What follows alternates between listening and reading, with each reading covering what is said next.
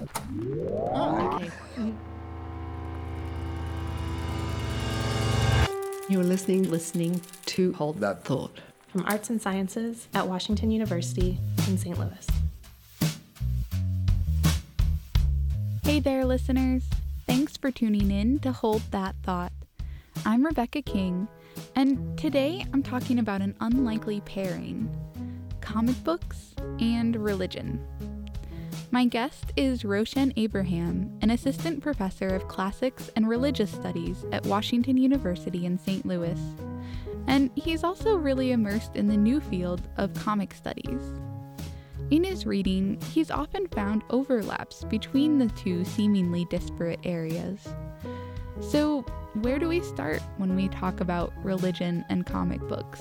In a funny way, we end up starting the same place we do when we start with the question of how do we study religion?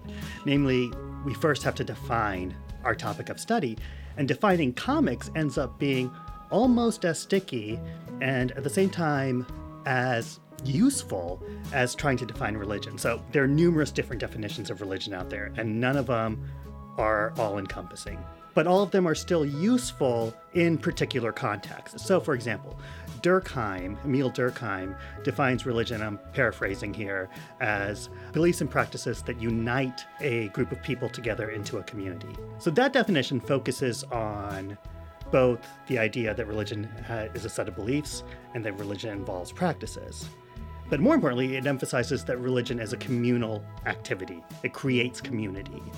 On the other hand, you have William James, whose definition of religion is something along the lines of religion is the feelings, the acts, the experiences people have in their solitude in relationship to the divine.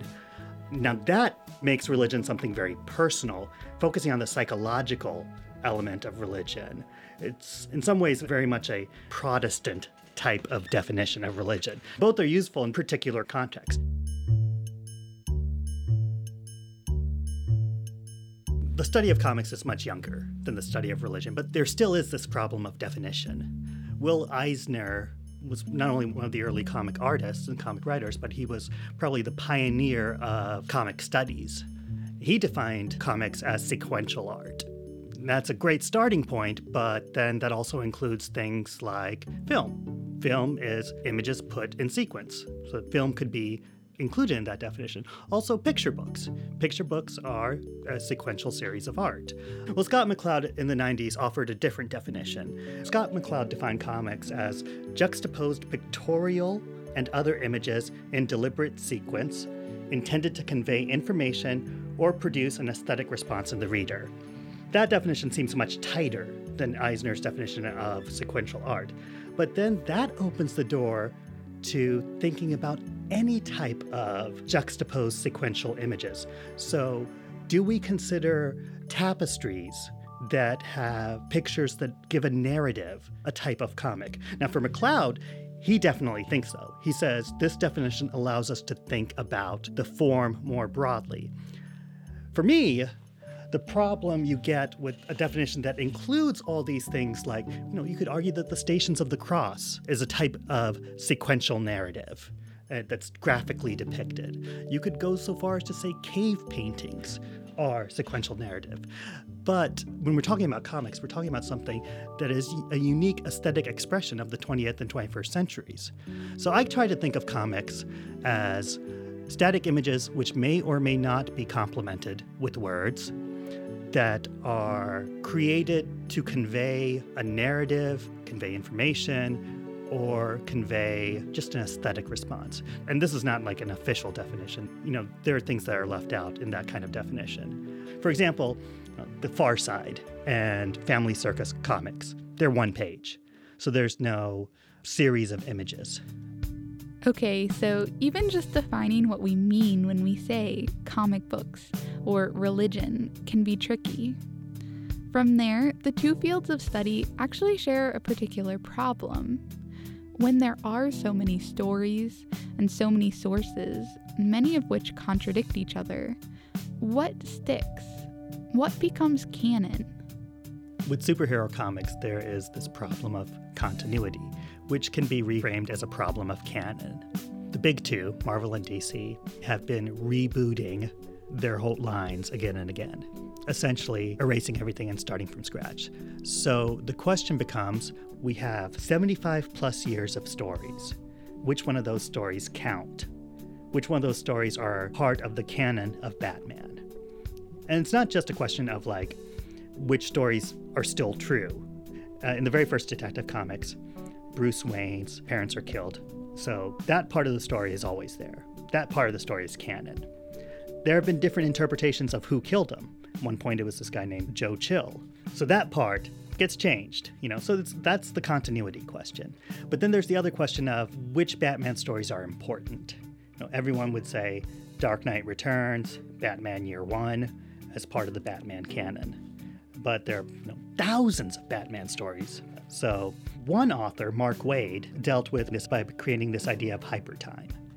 And the idea of hypertime is that all of the stories count, because ultimately they are just stories. So the Clark Kent who was played by George Reeves counts. The Clark Kent from Smallville counts. All of these stories count, and they all exist at the same time. So you could draw upon any of them at any time.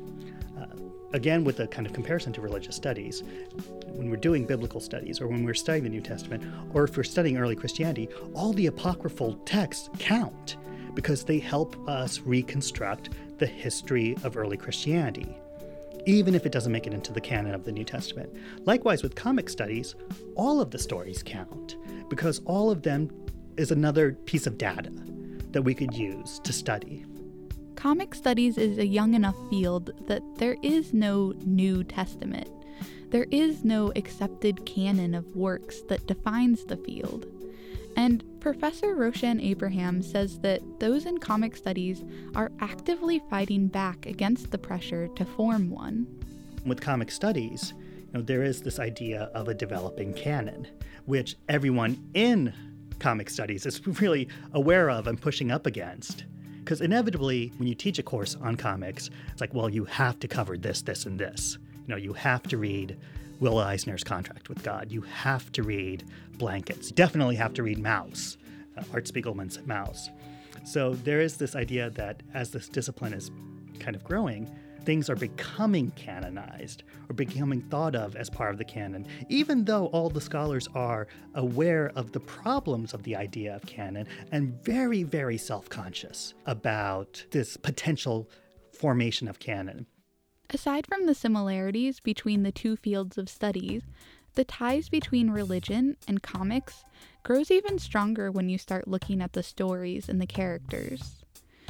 Even if you go back to the earliest days of the superhero comic, you can see some traces of religion.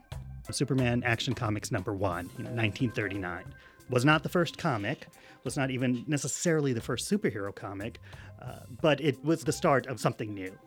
And the earliest superhero comics were dealing with almost mythic characters.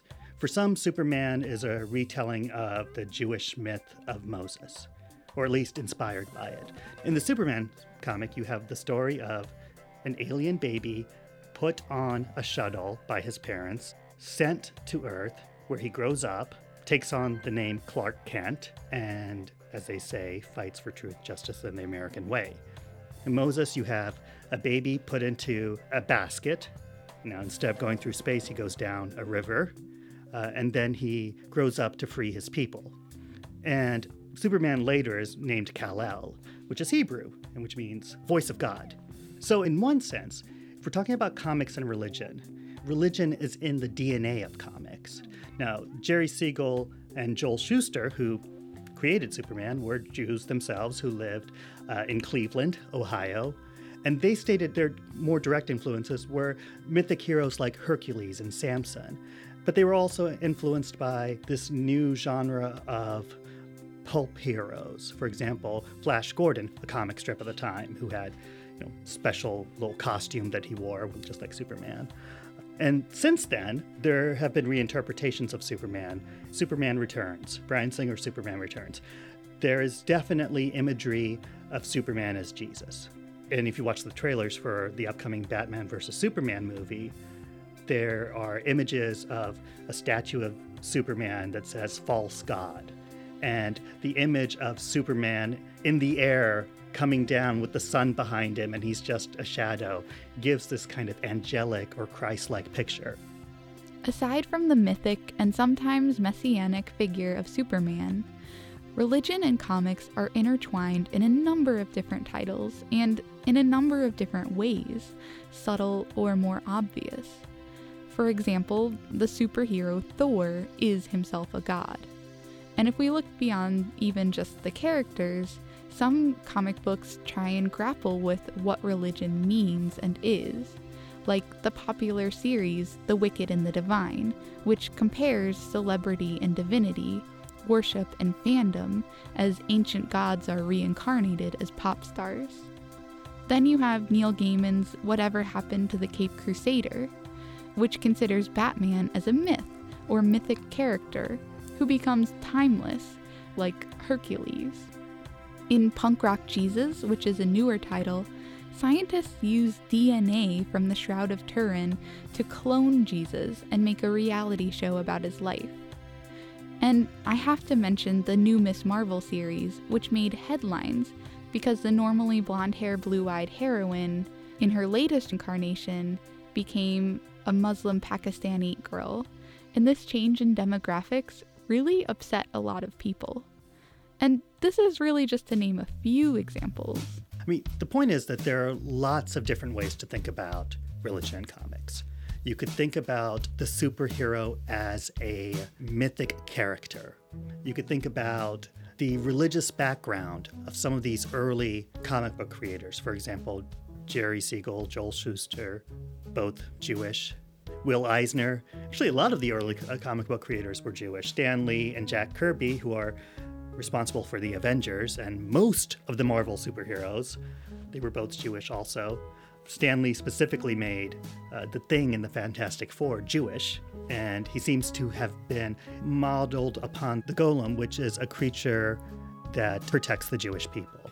You could also look at specific religious themes covered in comics. For example, something as obvious as R. Crumb's Book of Genesis, which is an illustration of the Book of Genesis, or something like Preacher by Garth Ennis, which has this kind of deep theological reflection about the absence of God. It's a large gamut of things that you could talk about when you're talking about religion and comics. Many thanks to our guest today, Roshen Abraham, an assistant professor of classics and religious studies at Washington University in St. Louis. And thanks to all of you too for tuning in to Hold That Thought. If you're interested in this topic and are interested in some of the titles we talked about today, you can find a full list of reading recommendations from Roshen on our site, holdthatthought.wustl.edu. And we want to hear from you. Join the conversation with us on Facebook or Twitter to share your own recommendations or your thoughts on religion and comics.